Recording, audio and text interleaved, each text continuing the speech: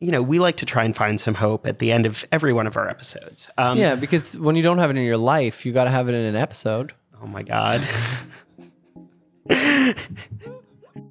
I'm Charlie Sohn, a screenwriter and journalist. I'm Agnes Reese, a pop singer and songwriter. And this is Mysteries of the Euroverse. On today's episode, we're talking about language at Eurovision. First, Eurovision has gone back and forth on whether to require that countries present songs in their national languages. How should the contest balance fostering diversity with artistic freedom? Second, we talked to 2021 Ukrainian entrants Goe about how their use of the Ukrainian language is deeply connected to the purpose of their song. Finally, we sit down with New York Times bestselling author Soman Chainani and discuss the interaction between building the world of a song through lyrics and translating that world onto the stage and screen. We take a look behind the scenes at all the scandal songs and queens. So come along as we traverse all the mysteries of the Euroverse. All the mysteries of the Euroverse. Okay, we are back for another episode of Mysteries of the Euroverse. Hi, Magnus. Hi, or should I say bonjour? Oh my God, he is so on theme. Hola. Today's episode is the language episode. The language issue at Eurovision plays into all of these other topics that we've been talking about up until this point.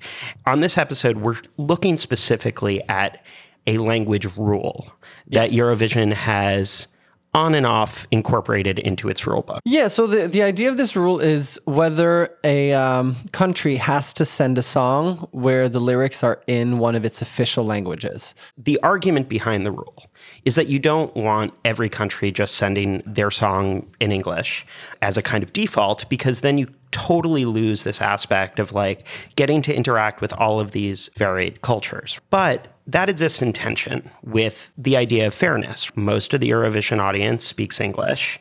You have these competing values of fairness to the artist versus making an interesting television program. And sometimes they can stand side by side, and sometimes they can stand in opposition to each other. And how do you take a stand on how to sort of navigate that? We keep running into these kind of different ways that Eurovision self-conceptualizes, right?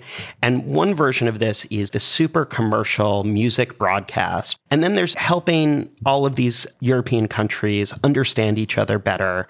This idea of coming together. Yeah. Is it sameness, finding the things we have in common, or is this coming together celebrating individual national identities and cultures? Yes. How united are we by music? Correct. To go through this, there's only one way to do it, and it's go back to the beginning. And we love doing that on this podcast. It should be no surprise that the competition started without a language rule, especially that first year.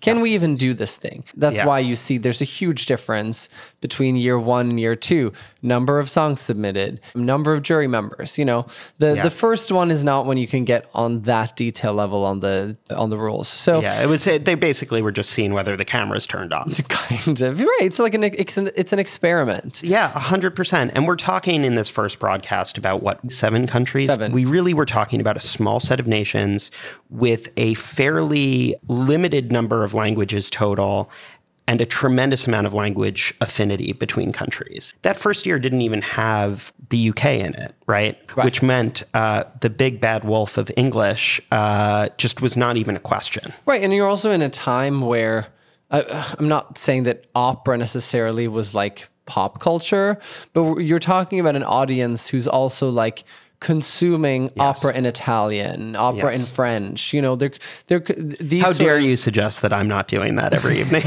The idea that the biggest TV channel in primetime hours could air an opera in Italian with no subtitles to an audience of non-Italians was completely normal. TV in the 50s sucked.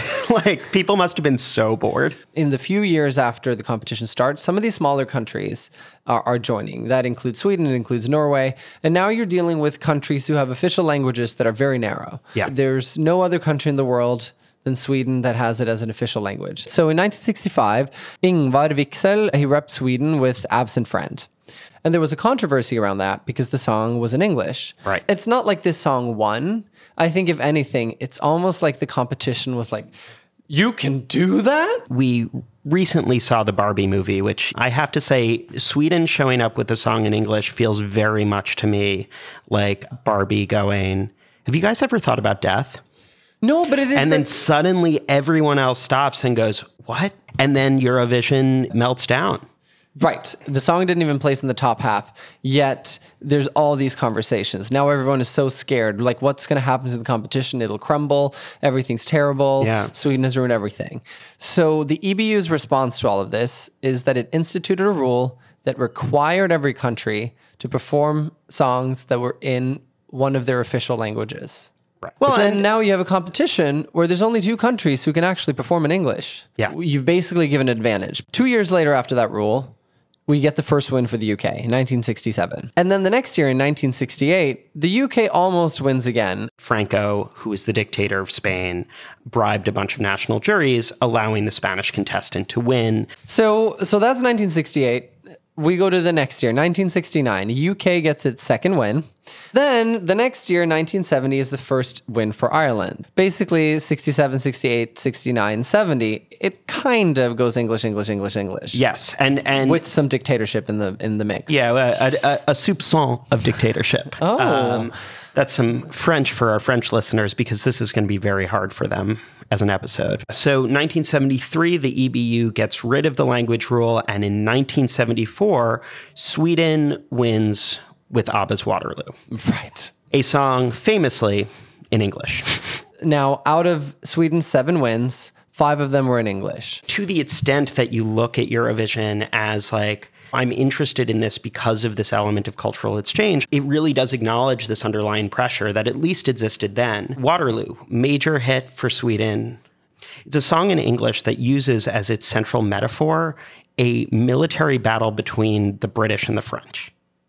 At the same time, if you had the language rule, it would have been a lot harder for a country like Sweden to win as often as it did, and we would have been robbed of major stars and major songwriters. In 1975, the Netherlands wins. They're also singing in English. This is the year after ABBA. I think the broader general trend of the repeal of the language rule is that there was just like a lot more English, but with freedom came new kinds of creativity. So you have the Bendik Singers in 1973 with a song that is sung in Spanish, Italian, Dutch, German, Irish, Serbo-Croatian, Hebrew, Finnish, Swedish, and Norwegian.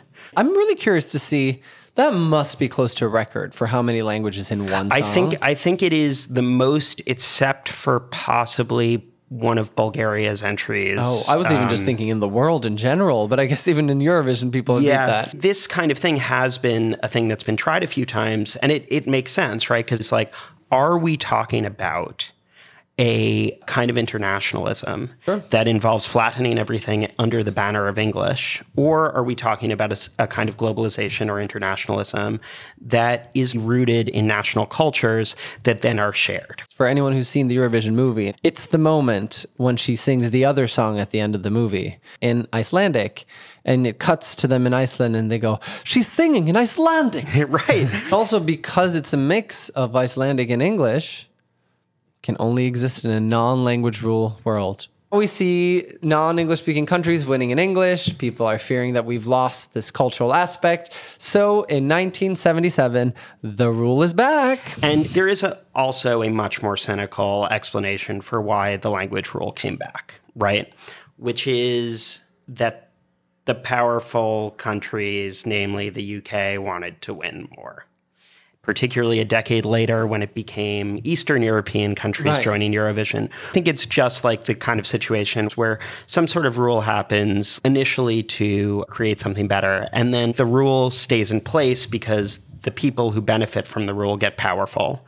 Right. And then they really want to keep the rule. And this time, the language rule stays in place until 1998. So we have this 21-year period. Most of the winners during this time are in English, songs from the UK or Ireland, or songs in French. It's worth noting that all 7 wins that Ireland has all happened under the rule. The first one, 1970, was in the first iteration of the rule. And then their next 6 wins, 1980, 1987, 1992, 1993, 1994, and 1996, all happened under the second iteration. It's even actually, I think, slightly worse than that because, yes, 92, 93, 94, and 96 were all Ireland. 97 was the UK.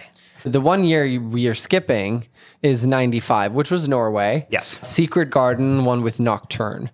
Technically a song in Norwegian, absolutely. It has 24 words in the whole song. I mean, out of all winning songs in Eurovision, it is the one with the fewest amount of words. Even like where the camera is in the broadcast, the violinist is the star of that song. Oh, absolutely. Although notably, Norway's official languages, Norwegian is one of them, but violin is the second one. Correct. Oh my God, that's funny. If our Irish listeners are sitting here angry at us, there's probably one more year that we could add to this streak of 92, 93, 94, and 96. The singer who was mostly in the shadows was Norwegian, yes. But the violinist in the beaming light of the sun, Irish. So congrats, Ireland. We just gave you another Eurovision victory. It's worth noting that if we look back to our pilot episode, we talked about this dry spell, 1976 to 1998. Those of you who have skipped the pilot episode, I will never forgive you. But we pointed out the fact that up until 1976, there were 20 Eurovision songs that charted in the US. Right. But 1976 to 1998 was a complete dry spell. You went from a contest that could be churning out tons of English songs every year, right, to a contest that really was only turning out maybe 2 a year. So now you'll see the theme of this episode, Sweden. They removed the language rule in 98, 1999. Sweden wins. And then in 2000, they host with like this gigantic Eurovision. The idea generally of that contest in Stockholm being the sort of kickoff for this new era of Eurovision, really, it is something that you see in like multiple ways. The language rule changes. Yeah. And then within a year or two, they've now also implemented the no politics rule. It was not just the apolitical rule. It was rules involving the orchestra, right? Suddenly, artists had much more of an ability to use tracks. And that also means that when it comes to staging, it's very simple where you put the artist when they're performing with an orchestra. Yeah. In front of the orchestra. Yes. The cameraman can run through where the orchestra used to sit. So this idea of production value. We are now moving away from public broadcaster territory, and we're moving into this is a big commercial show that is supposed to be kind of putting out pop hits. In 1999 to 2016, all the winners in those years are in English, with the exception of 2007. But once you free people from being bound to their national language, there are also like tons of other things they can do. Jamala is a perfect example of something that could only happen when the rule is gone, where she's very much able to feature Crimean language. She's able to share a historical moment in her family and her culture and her country. The core of Jamala's song was to get a message out, right? In the aftermath of Putin's invasion, she's telling the story of the last time Russia invaded Crimea. Right. And that goal of communication just would not have worked. So take Mahmoud, represented Italy in 2019 with Soldi, a song primarily in Italian. But not just that, there was also Arabic in it, in referencing his Egyptian father. Vesna, with My Sister's Crown in 2023, they included Ukrainian in their lyrics, not an official language of their country, in a show of solidarity. Another example, I think, of a country who has used the freedom around language is Belgium, right? Which has, I believe, 3 national languages, right? Dutch, French, German. They are the country that twice has sent songs in completely made-up languages, right? They were like, 3 languages is not enough. Yeah. We need more. If you have people within a country who speak multiple different languages and you elevate one of those over the other, there are going to be people who feel left out. I do think we don't want to entirely just be like, because Jamala and a couple of other artists did something interesting, therefore we're going to turn a blind eye to the fact that, like, broadly speaking, the contest in the 2000s lost its ability to have winners not using English. Right. The number of languages that it was showcasing really decreased over these years. And the French were not happy. Yes. So you had Sébastien Tellier, who had a song called Divine. It was in 2008, and it was the first time that France had brought an English language song to the contest. I mean, France was in the 1956 Eurovision. It took until 2008 for that is how much they hate English. Yeah. Alain Joindet, he was the minister responsible for upholding the French language. That is the Frenchest thing I've ever heard. Well, he said when one has the honor of being selected to represent France, one sings in French. And I will just point out, he did not say it in English. So that is a translation. To steelman the argument in the aftermath of the Brexit vote, Eurovision, a European song competition, has the most English language songs it's ever had. It's kind of like Eurovision that year was the friend who you're like, he doesn't love you enough. I know you love English, but he's hurting you. So why don't you like find someone who loves you more? And maybe if you sing in English, he'll love you again. Well, that's the other way. Yeah. So we've tightened language restrictions, and then we've loosened them, and then we've tightened them, and then we've loosened them. Yes. You know, so it's like, what now? You know, there's a way of getting nihilistic about this idea of cultural exchange, or at least language exchange, that Eurovision used to have. Magnus, I think you should make the argument for hope. So now, in the post-pandemic era, the next two winning songs are not in English. Right. You know, you have Måneskin, who's now a huge international band. They win with a song in Italian. And Kalush Orchestra, that win in 2022, their song is in Ukrainian. You look at that 2021 year, yes, Måneskin won. And then number 2 and number 3 were both French language entries, right? You had John's Tears, and then Barbara Pravi. If someone is bringing Frenchness to the world stage, that number was like pee off on steroids, right? When they planned that song, they went, how should it sound? French. Yeah. What language? French. How should we stage this? French. I think this was a song written by the Minister for the Defense of the French Language. In 2023, we had this kind of perfect split screen when it came down to the two of, like, you know, are we in the Sweden era, which Loreen represents because she's Swedish, but she's literally like a winner from the Sweden era, whose song Euphoria represents this huge international success you can have with an English language pop song coming out of Eurovision. And then on the other side, you have Kárja, who in every way, I think, represents a different kind of Eurovision. It doesn't have to be one or the other. And that's the world I want to live in. We have some awesome guests lined up today. First, we talked to Go-A, who are actual Ukrainian folklore experts and whose use of language in their music is very intentional. And then you'll hear from novelist Soman Chainani, who will play a game with us about the process of adapting the story of a novel, or in this case, a Eurovision song, to the screen. First, we're going to hear a bit of Go-A's 2021 Eurovision song Shum, and then we'll get right to the interviews.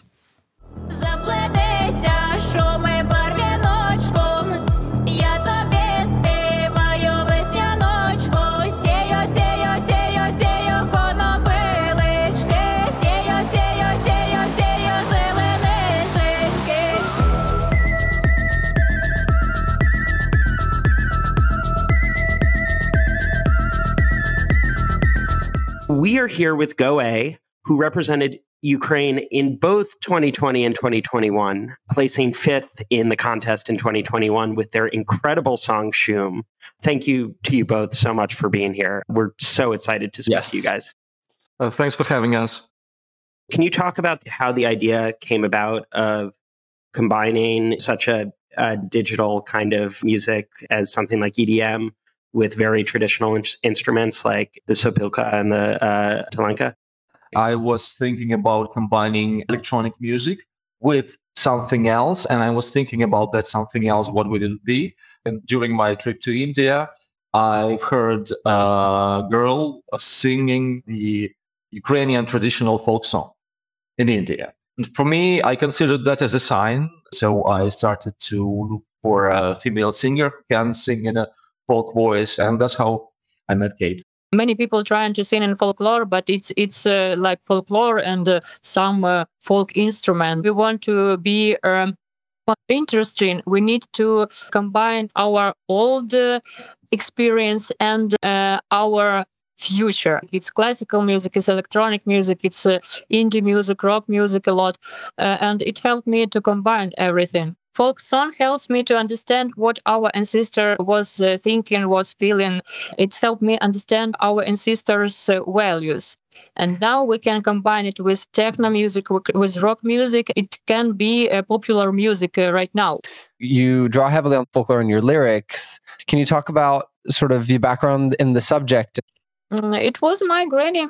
I born in a small city in Ukraine, and grannies around me all time singing Ukrainian folk music. Before many years, I feel that I need to come back to this to find my voice and to make something different. Many times I try to be a rock star and I can growling and I sing in pop music, but when I start to sing folklore, I feel much better. Reading along with a lot of the lyrics, this idea of spring coming, making it through dark times and triumphing, like obviously Shum has that at the center of it, but also Vesnyanka. So at first you need to know that in Ukrainian culture, there is a genre of song called Vesnyanka, which means a spring song. Spring is a beginning of a new circle and a new life. For me, spring means a hope for a better future. I remember I was just trying to write some tunes and I come up with this like drum and bass part. And I thought like, okay, it would be a good thing to put some folklore lyrics on it. And then in a few hours, I met Kate when she said like, okay, so I was going here by bus and I was like singing some folk songs in my mind. And this guy was listening to drum and bass in his headphones. So I think we should do like a drum and bass song with folk vocals. And I'm like, okay, that's just what I was thinking just a couple minutes ago. To move to Eurovision, what was your relationship with the contest growing up? The first glimpse of Eurovision that I had was, I believe, in 2004 when Ruslana won Eurovision. I realized that it's a good place to find some new interesting artists, some really outstanding songs. As for me, it was Ruslana. It's very interesting because in that moment I was in hospital and doctors tell me that I will die. I was in my bed and I saw Ruslana thinking, oh, it's cool. It will be great to be like Ruslana. I mean, that is a movie right there. So then talking about your first almost Eurovision experience in 2020. For both of you, can you talk a little bit about what that emotional experience was like? Finding out that you were going to represent Ukraine and then finding out that the contest was canceled. I remember us standing on the stage and waiting for the announcement of who would win the national selection. And then I realized that it's us. We came to our national selection without any like managers, PR specialists, or some other kind of a big team. So then we started preparing and we received text message on our phones. They said, okay, coronavirus, pandemic, Eurovision has been canceled.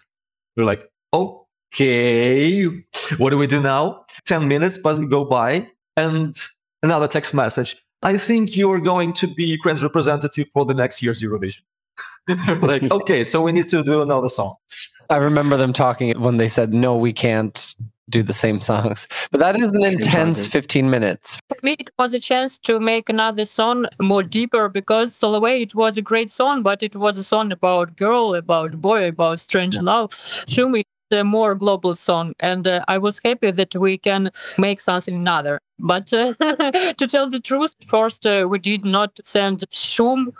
We released this song before voting and it became popular and jury asked us to include the song to list. Basically, we were thinking about Shum as a song for our live shows. We hope pandemic soon will be over. We will start doing live shows and We need a good song for everybody to dance to. And then when our Ukrainian jury said, send us those songs you've been preparing for Eurovision, but also send the shoe. The first version of Shum was very interesting story. We shoot in this video in our iPhone, but the weather and nature help us to do it.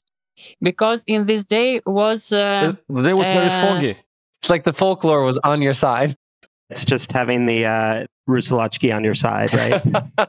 I met old women from villages around Chernobyl, and they show me Rusalachki. So Rusalachki is the spirits of a forest, and they help to good people, but they are danger for people which make bad things. The song is based on old ritual, which I saw when I was in Chernobyl area, and the song is about people who lost their homes and their place in the world. Well, there is this big debate among Eurovision fans as to whether to rely on juries or televoters to select songs. Shum was such a popular favorite, but there was a discrepancy between televote and jury vote. So I wonder if you have any thoughts about what the best process is for selecting a song. You need to know that we are not upset. We are happy with everything what happened in our lives after Eurovision. It's more interesting than be just a winner of Eurovision. I think that winning Eurovision puts some kind of a label on you. We're just a band. We just play our music, and we still play at really big festivals across Europe. And Eurovision got us the first real push. But Eurovision also has this thing as a one-song artist. It was not our goal to win Eurovision. Our goal was to meet people who help us to do what we do.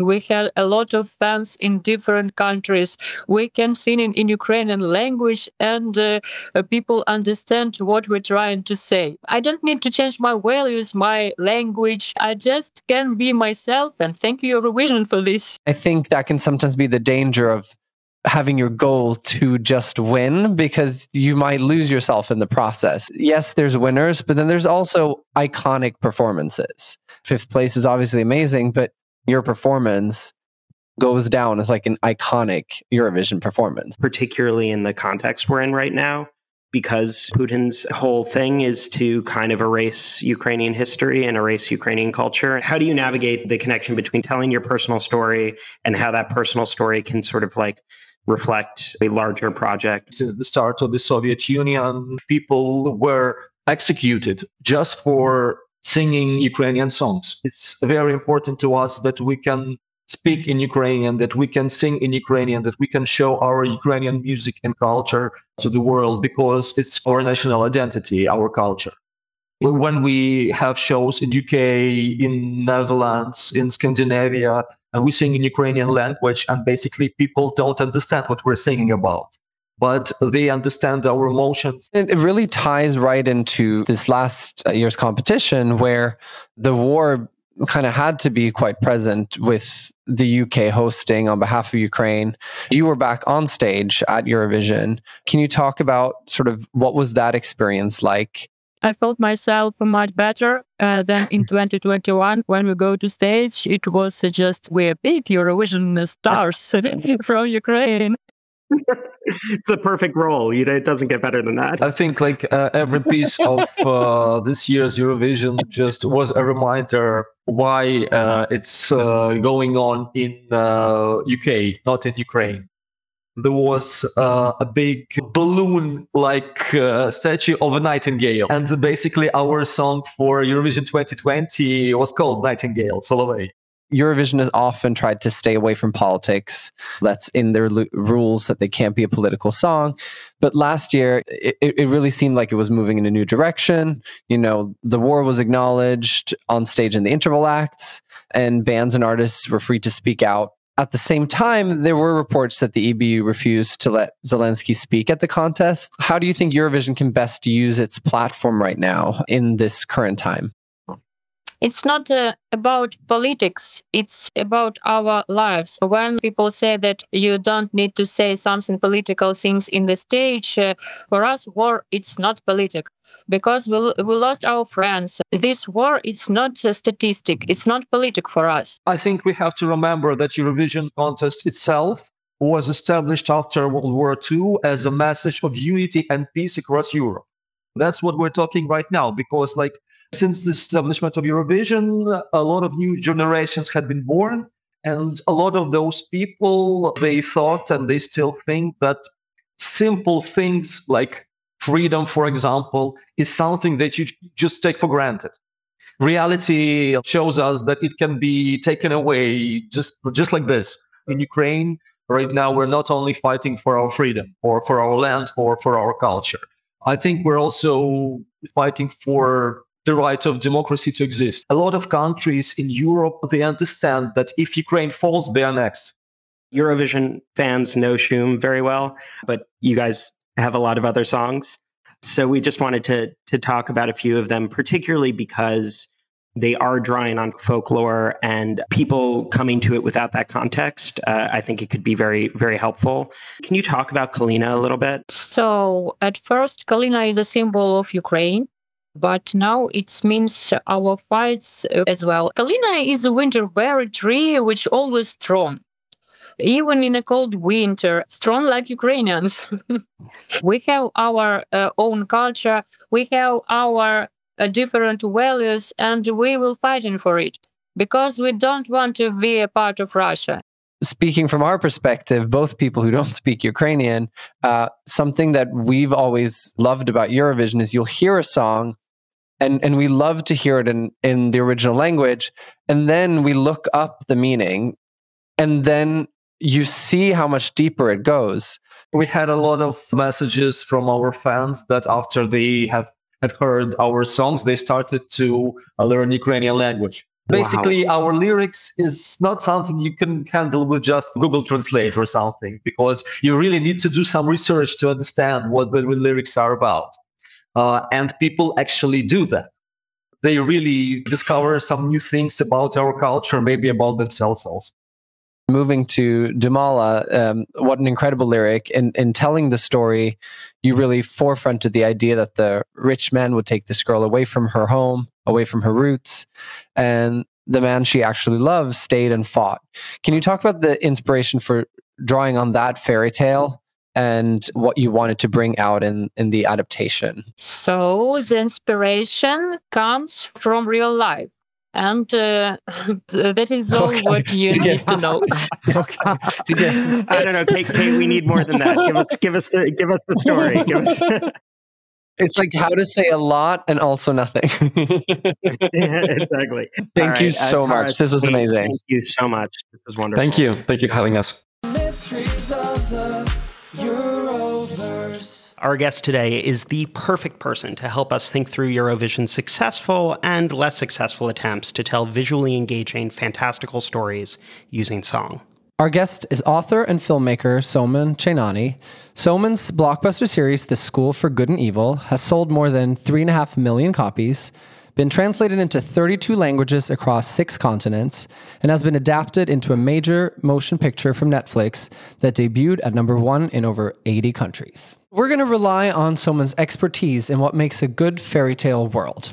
And we're going to do this through a game we like to call Eurovision Tops and Bottoms, Fairy Tale Edition. Welcome, Soumen. Oh, this is going to be a blast. The quick disclaimer is, and I can't emphasize this enough, we at Mysteries of the Euroverse would never bottom shame. So whether it comes to songs or sexual positions, one can be great and find themselves in a place where their skills and talents are not suited to the situation. Good disclaimer. I'll tell you my one little anecdote. The Eurovision song Spaceman ended up at the conclusion of the School for Good and Evil movie as the final song. Much to my dismay, because it's the only time during the whole movie process where I really raised a ruckus. I had no idea it was a Eurovision song. If I had known, I think I really would have stood on the top of the Empire State Building and said, we cannot have a Eurovision song. I mean, it's kind of amazing because I really agree with you about that song. I find the lyrics like very difficult to listen to, but people love that song. I mean, his voice is great. He has a great voice. What does it have to do with 2 girls in a fairy tale universe discovering the empowerment of female friendship? Like, there's no men at the end of this movie. That was probably the studio was like, we need a man somewhere. No. This was the problem. We adapted a gay man's novel. We knew it was going to feature women. I think it was a case of someone liking that song a little too much. Like you said, an entire country fell in love with it, whereas I'm the guy screaming, "The Emperor has no clothes." What is this song? Usually, I feel like the one thing that I have to have as a novelist is taste, So I trust my taste. I actually think that's such a great way to make creative arguments. Just be like, listen, I'm a novelist. I have taste. I'm watching what you're doing. It's not very good. Right. Okay, so first up is Foulaine by Alvan and Ahez, who represented France in 2022. So first I'm going to read a bit of the lyrics so you can get a sense of the theme and metaphor. The night sprouts in the obscurity of the woods. The stars appear in the restless rustling. A feminine shadow twirls in the light of a torch. I dance, ignoring the wild animals. I steal the fire from their lustful eyes and turn it into a song to be sung in unison. She dances with the devil. So what? This is great. Yeah, I mean, I think it's actually high-level stuff.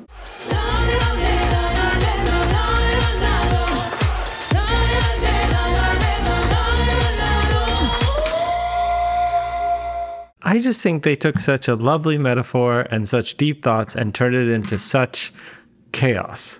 There's this sort of Voldemort-esque Slytherin green that makes you think you're watching a green screen. And anything digital, you don't want to use green because your brain is trained to see green as a placeholder for the effects you will eventually see. That makes sense. So all I'm seeing is the avatar shooting, but no water. And then you have the girl dancing on the floor, which could be nice on its own, but then you have the man completely kind of overshadowing her by fist bumping, and he's in a bro party. He's basically Tiesto on incredible. I mean, honestly, like I'm sensing a theme here. Beautiful moments that could be for women, just constantly ruined by dudes. Well, also we'll say there's something about that staging that is a little bit like if Disney Plus wanted to do like a Burning Man seance. Oh, you know what I mean? 100%. It's like, I don't buy that he wears those outfits ever. No. I don't buy that that's a dance that he's ever done before. No. I had the exact same reaction kind of in reverse that you had, Soman, where I saw the performance first, and actually until prepping for this episode, I never looked at the English translation of the lyric. Yeah. And then I read this lyric and I was like... The fantasy is sort of built into it, and to come up with that is sort of depressing. Also, he has way too much eyeshadow, and I feel like when a man wears that much eyeshadow, you just can't trust him. Yeah, that's, I think, kind of a residual 90s kid feeling because it was the emo boys. Yes, but it's just too much. And the three women are quite angry when they're singing together, so they seem like witches out of Macbeth. So you add them all together. It does have a very... It should have felt like one of those Cirque du Soleil shows where everything's kind of like fitting together to create this sort of electronic Enya vibe. Do you know what I mean? It's like a generic idea of like, literally someone just phoned up a random choreographer and said like, make it seance-y. Make it kind of like, make it a little bit sort of like... I love you slipping into that voice because it's like, it really paints a picture of who had to make the call to the choreographer. What is the official call? Definite bottom. I mean, it has no opportunity to be versatile. I don't think we've ever had such a confident answer on this podcast, and it is 100% right. Next, we have Hard Rock Hallelujah by Lordi, who represented Finland in 2006. First, the lyric. The walls come down like thunder. The rock's about to roll. It's the apocalypse. Now bare your soul. The problem is it's a lot of nice sounding words strung together that mean zero. It's just a soup of words that doesn't even go down well because you're like, what am I eating? I thought it was going to take a turn there towards something kind of stupid and fun and showgirls-esque. And then all of a sudden, it went back to trying to be profound. And I was like, oh no. It's hard to be profound after you've said apocalypse. Apocalypse. You did just like explain my love of Eurovision by saying that you were searching for something showgirls-esque. Which, like, literally, I think is the thing that I keep finding at Eurovision. Yes. It's something that rises to that level of camp. That's the joy. I remember I was going to go see Bad Cinderella, and someone goes, you can't go because it's the worst thing in the world. I said, no, you don't understand. I love that. I love camp. And they're like, no, you don't understand. So I went. And was it? I texted him 4 minutes into the show, and I said, why didn't you warn me? Well, this is the problem, right? This is the problem with heterosexuals taking over camp. Oh, you're so right. They can't do it right. Can't do it. Okay, let's watch this clip.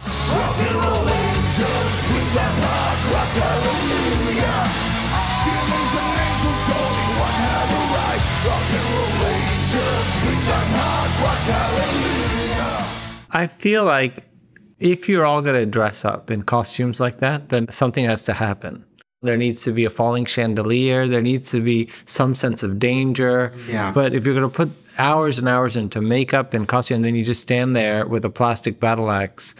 Yeah, it's one of those things that's difficult too, because it's like, as a gay person who gets turned off every time there are electric guitars in a thing, it's just like, this has no chance of me liking it, which is why it's good to turn to a novelist with taste. Because it's an interesting idea. The idea of a hard rock hallelujah, I think it can be pulled off. Remember when Lady Gaga, when she performed Paparazzi, came in the bloody dress and she comes, it was a very, histrionic performance, but there was something happening where you can engage with the drama of it.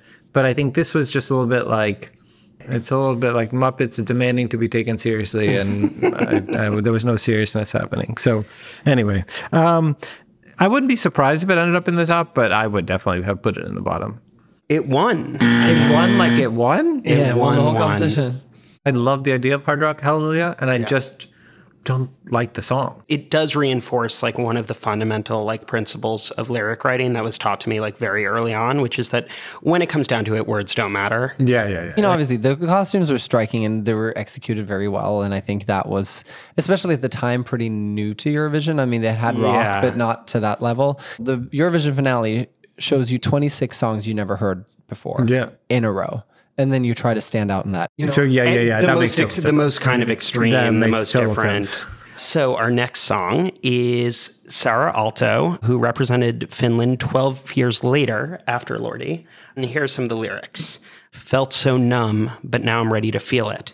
So tonight I'm making friends with all the creatures that are hiding under my bed. I ain't going to hold on to these monsters anymore. Oh, it's a Katy Perry song. I know. It's like such a great pop diva number. It's like Katy Perry watched Monsters, Inc. and did the end credits. I ain't gonna hold on to these monsters anymore. Now I'm gonna let it overlight and down the walls. At my worst, I found my heart is strong. All the demons are gone. You can try to scare me now, but I ain't scared no more.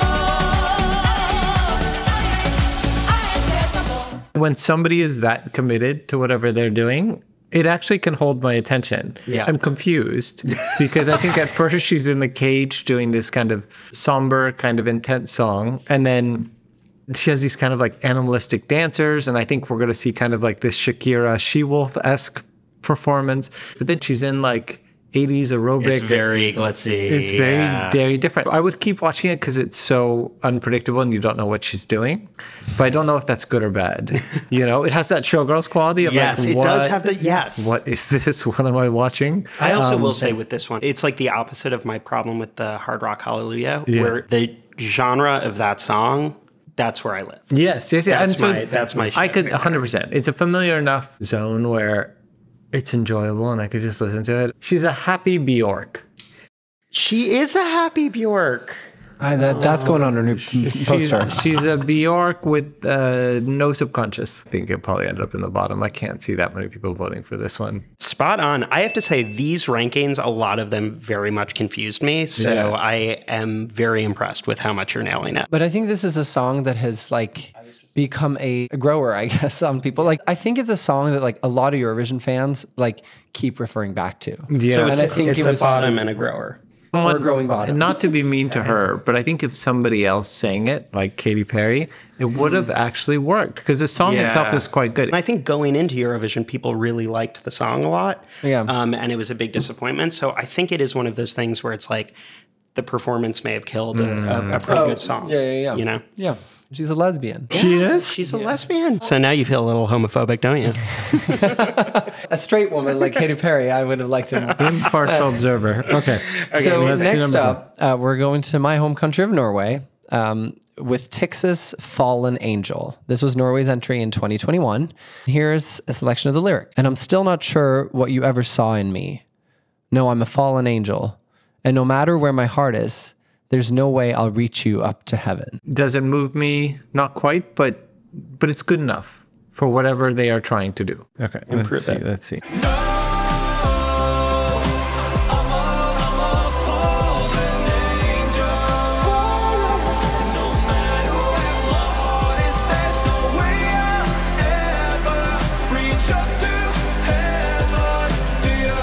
Oh God, it's so stupid, but I love it. I just didn't know that they could fly out the entire ensemble of Wicked. It's so literal. It's so stupid, but I love it. The lyrics themselves, solid, it's there. And then when you watch the choreography, you're like, they aspired to so much. But then when you have the angels like doing this little like Bozzy the Bear dance, like you can't quite like... Oh God, I would assume this one ended up in the bottom because too many people would have been like, "This is bad." Or am I wrong? It was very much in the bottom, and Norway, a kind of Eurovision powerhouse. I do believe it was one of the worst performances for Norway in recent memory. It might be. Also, an interesting fact about the song is it was in Norwegian in the semifinals in Norway, and the lyrics were better in Norwegian. Was the staging in Norwegian too? I was gonna say because it was also like it was a lot about his mental health struggles, and then when they rewrote it just became about this girl, But then they need the Devils to give us a little bit of struggle. Next, we have Måns Zelmerlöw's 2015 song "Heroes," representing Sweden, and the lyrics are, "What if I'm the only hero left? He said, go dry your eyes and live your life like there's no tomorrow, and tell the others to go sing it like a hummingbird. The greatest anthem ever heard. We are the heroes of our time, but we're dancing with the demons of our mind." That one's great. I think it's really good. There's something about it that sort of gets you a deeper emotional level. Something should happen here. And if it doesn't, it's a wasted opportunity. God. Someone's just been waiting for something to happen. That's actually what our listeners probably think. He said, go dry your eyes and live your life like there is no tomorrow, son. And tell the others to go sing it like a hummingbird, the greatest anthem ever heard. We are the heroes of our time, heroes. Whoa, but we're dancing with the demons in our minds, heroes. Whoa. Okay, should I start with the negative things first? Yes. Negatives are, I don't like the song. And I find him deeply unlikable. Incredible. The positives are the staging's incredible. It's funny. I was thinking of Taylor at the VMAs being like, it's giving movie, it's giving cinematography. And that's exactly what I felt watching it, where I was just like, it's so clever and smart and such a cool way to use digital and so well thought out and unified that it just is a shame it's in service of such a crappy melody. I would have put it at the bottom of the top half. Nice. Well, it was half of that in is the right. top. Yeah. It won the competition. Oh, it won? Yes, in 2015. That's why. 8 years ago, if I had seen that, I would have been like, and now I think people were just a little more jaded. Yeah. AI is making cartoons of our face and all that. Let's do the last one. We could not do our fairy tale episode without the Eurovision song Fairy Tale. Alexander Rybak, who represented Norway with this song in 2012. Let me give you the lyric real quick, Soman. I'm in love with a fairy tale, even though it hurts, because I don't care if I lose my mind. I'm already cursed. Every day we start fighting. Every night we fall in love. It has sort of emotional heights to it and aspires to something. So there's opportunity. Maybe this is the one where something happens. Let's see. I'm in love with a fairy tale, even though it hurts. 'Cause I don't care if I lose my mind. I'm already cursed.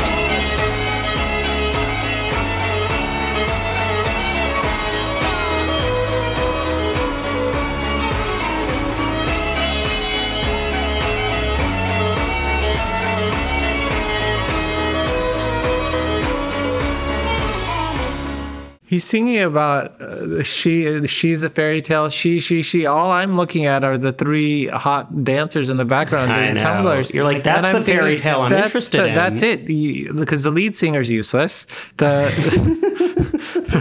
The song is useless, but you've got these 3 amazing kind of acrobatic male dancers in the back who are doing all the work for him. So the dissonance between him shrieking about her being a fairy tale and the fact that these 3 male dancers are saving it, that's the fairy tale. The fairy tale is that the only reason this is watchable is he's got those 3 men behind him doing all the work. I love that, and I love that as a way to sort of come full circle, because we finally found a moment where the female presence is actually ruining the act. Female presence if is they ruining just the act. let the men dance. So Simon, what do you think the call is on this one? Oh, this one's tough because I would put it in the bottom, but I can see how people of people like a fiddle. I was going to say lesser taste. The country of Norway is very upset at you right now. Might put this in the top. For me personally, I'd put it in the bottom. It's another winner of the competition. Yeah. Oh, really? At the time, one of the most successful wins in the competition's history. Anything with fiddles, I think, tends to dupe an audience. There's a certain element of Eurovision that there's a deep love for this sort of cultural exchange. What he's playing on the fiddle leans right into both kind of Norwegian folk music, but also kind of Eastern European folk music. Yeah. He's Belarus and Norwegian. And the dance that the dancers are doing, that's traditional folk dance in Norway, with kicking the hat off. Even the fact that he's wearing the vest, which is like exactly what those... We ignorant Americans are. Well, no, I have to say, the one thing I did pick up on is I think it's a very cute vest. Yeah. I will say too, like, he is a classically trained, like, world-level classical violinist. The instrumentation is great and everything, but I'm looking purely at the staging and thinking we could do without him. I am curious about seeing the spin-off featuring the 3 dancers. Oh, No, I'm there. there were 3 dancers weren't originally in it. It was the head of Norwegian MGP, no surprise, a gay guy. They were like a dancer troupe. Yeah. And he was like, this pairs perfectly with this. I love it. He was like, I had them down at my party in Puerto Vallarta. They're going to do great. Simon, thank you so much for joining us. This was so much fun. This was such a great time. God. I could do this all day. Well, Magnus, I think that was another great episode. Ja, helt enig. Oh, oops, I said that in Norwegian. I mean, let's hope people agree. Yes, and if you don't, feel free to message us. But if it's going to get insulting, we'd prefer you use a language we don't understand. Anyway, next week, we're talking about juries and voting. We talked to John Steers, whose 2021 Eurovision smash, Tout l'univers, caused a major split between the juries and televoters. Then you'll hear from Michael Ju Rosen, who starred in Netflix shows like Pretty Smart and Glamorous, but who also trained as a professional ballet dancer, dancing with the New York City Ballet. He helps us draw distinctions between the kind of art that you get when the experts are in charge versus the ones you get when the people get to rule. We really can't wait for you to hear the episode. And then we'll see you next week. But until then, Happy Eurovision!